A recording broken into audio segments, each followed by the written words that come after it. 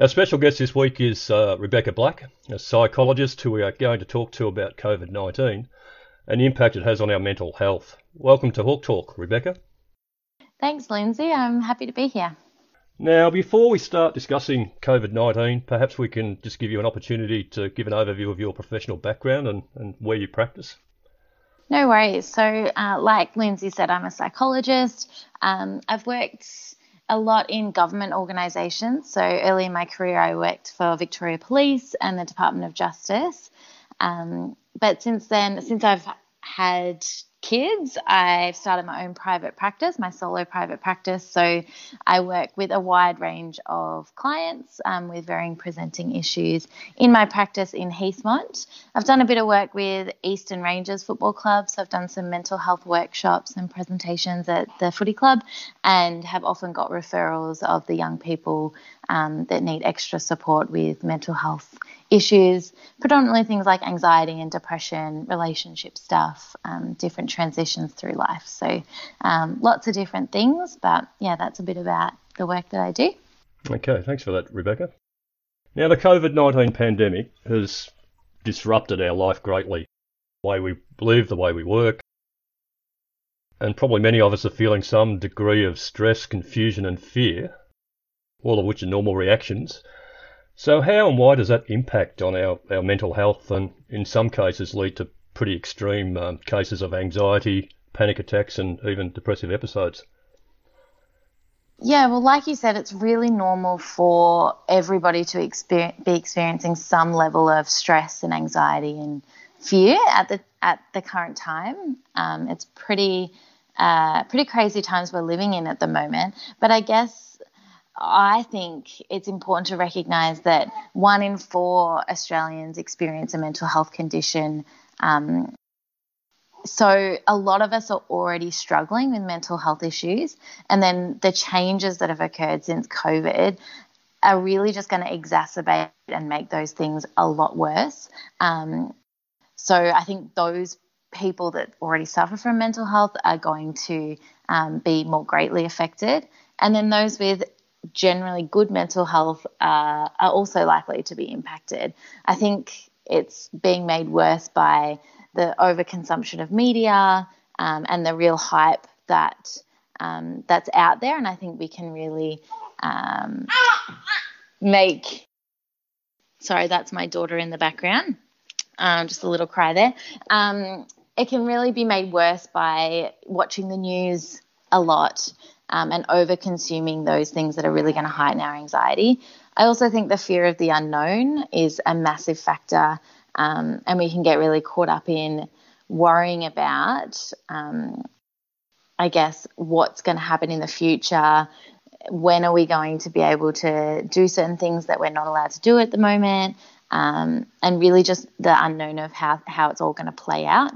And then finally, I really think the isolation and the lack of connection with others, especially through that period where we were in lockdown or weren't allowed to go out much, that's really going to exacerbate our mental health difficulties during this time.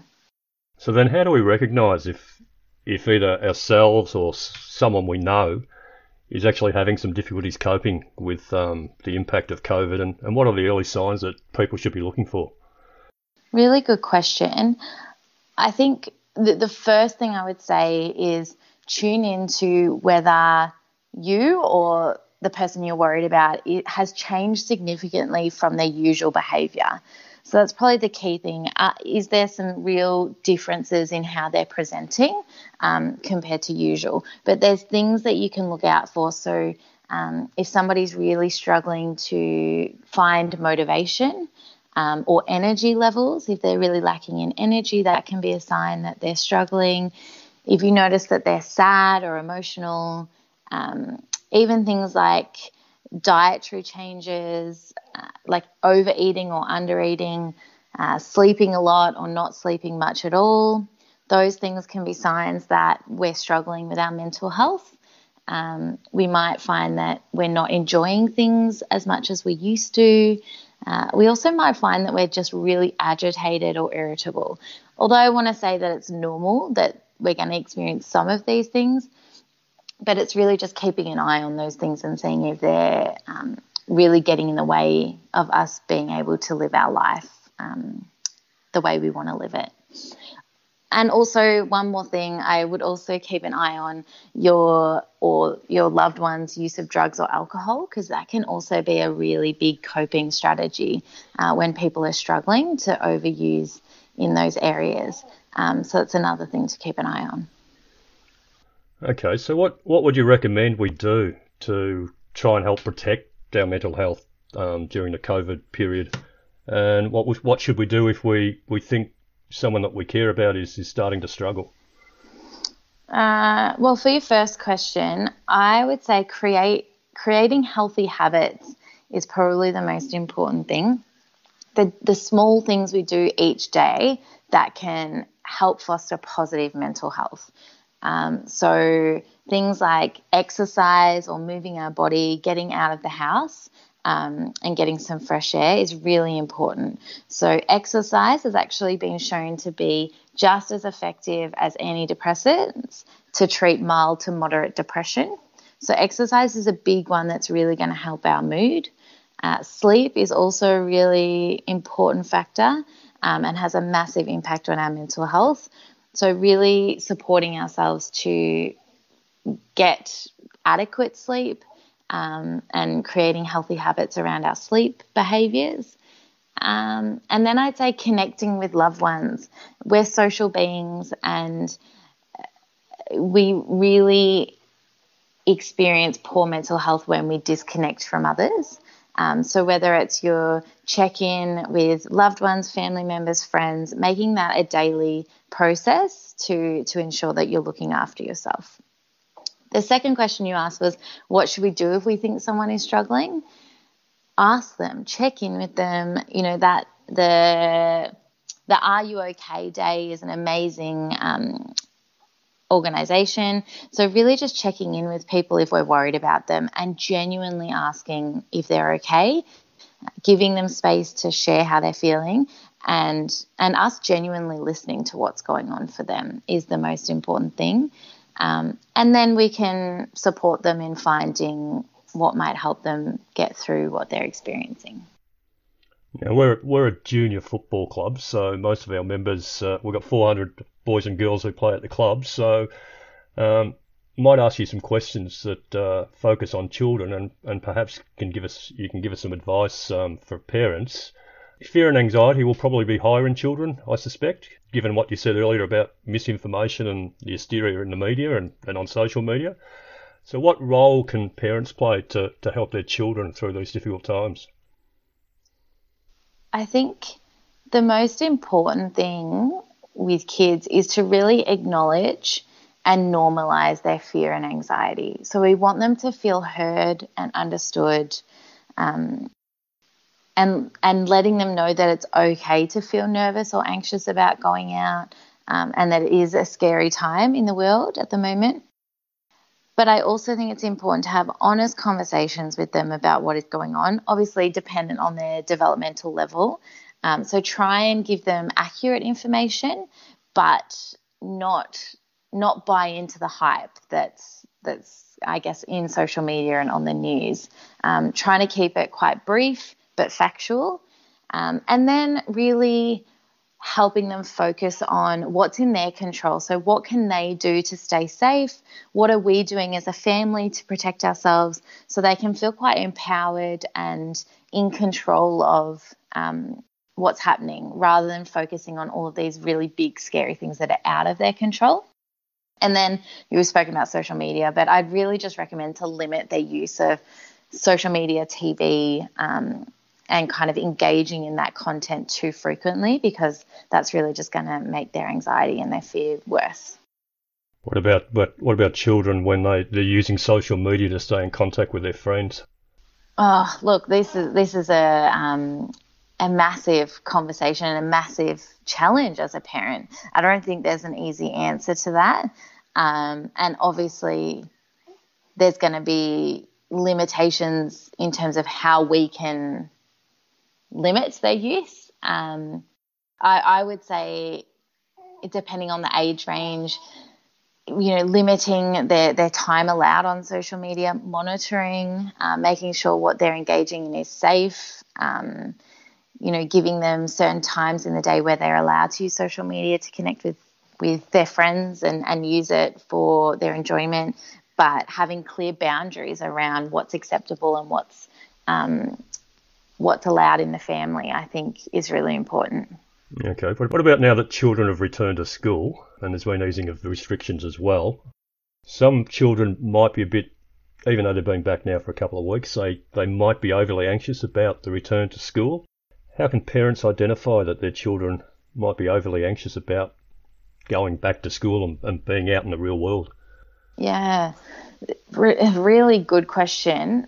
I think the most obvious sign is avoidant behaviour. So when anybody's feeling anxious, the most common response to a high level of anxiety is to avoid the thing that's making them anxious.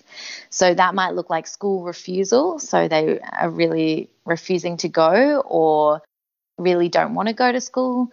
You might even notice that they don't want to leave the house or go to the supermarket, or are just really showing an avoidance of wanting to do things or kind of go out. They might experience significant levels of distress when going back to school or when leaving the house, like I said. So things like crying or tantrums, might be anger outbursts or real kind of severe irritability. And then there's the withdrawal behaviours. So they might shut down and stop talking as much as they used to, withdrawing from activities, not doing their homework, not sleeping, not eating as much as they would usually eat. So there's quite a few different signs to look out for, I guess. And then how can the parents help their children through that anxiety period and help them get through it? Like I said before, I think the most important thing to do is validate and acknowledge what they're experiencing. Really put yourself in their shoes and show them that you understand why they're feeling that way. So this is showing empathy to our kids. We want them to feel acknowledged in the emotions that they're experiencing. And we do that by listening to what's really going on for them and trying to just connect with them. I think what parents often do, and most of us do, is the first thing we try and do is to solve or to fix the problem. But the first step really is just that connection, listening and understanding what they're experiencing.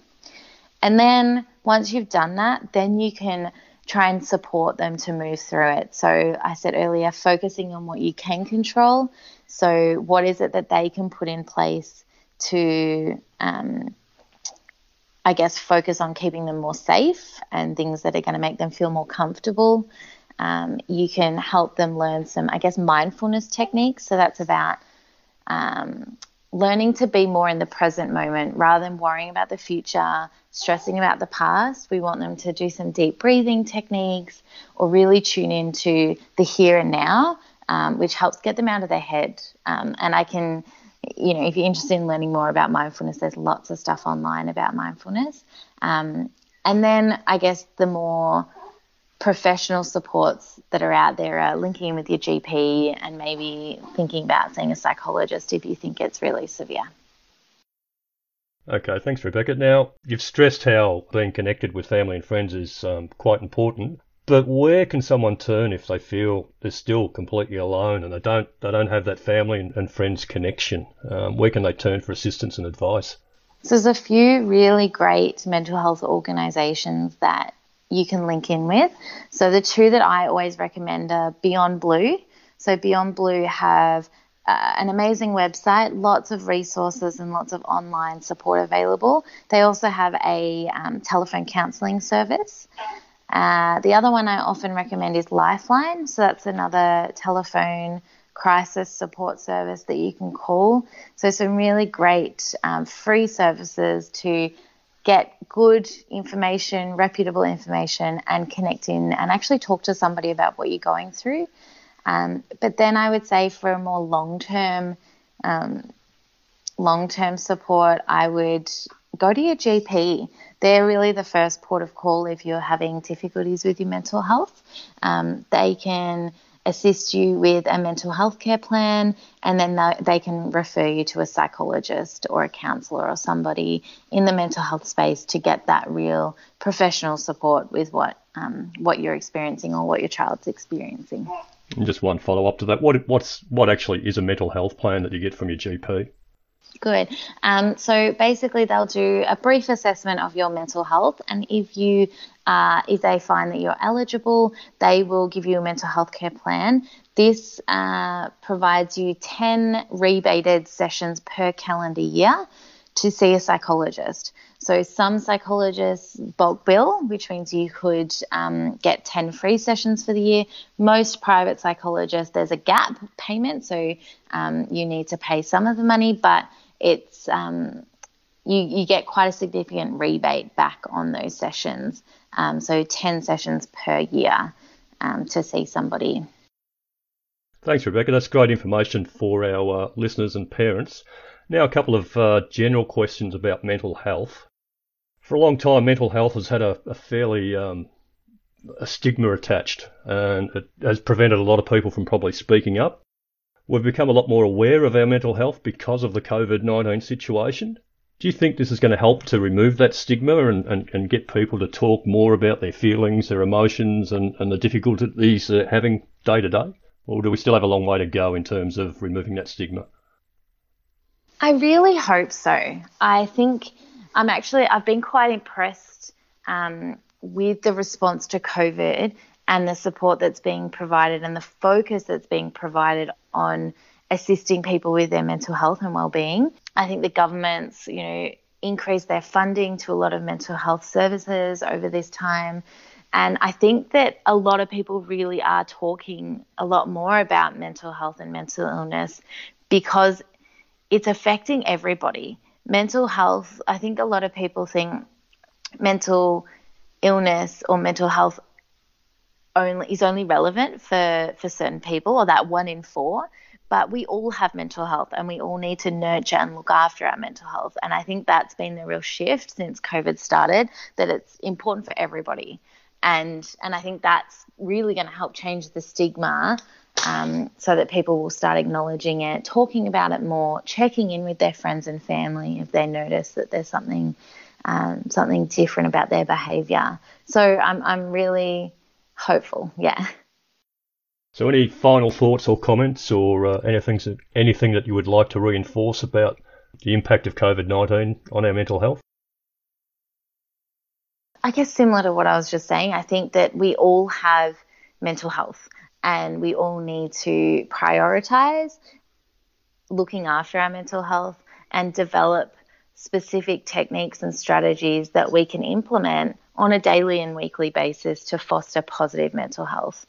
And I really like the idea of preventative as well. So doing things now to maintain your mental health and well-being if you're travelling well, to prevent the likelihood of you experiencing a mental illness. And then if you do have a mental illness or you think you might, reach out for support. There's so many services out there that can help, and there's no shame in it.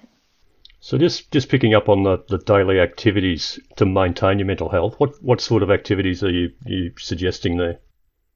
Well, like I said earlier, the exercise, so getting your body moving, making sure you're eating well, so our diet can have a massive impact on our mental health, sleep behaviours, mindfulness activities, connecting with friends and family.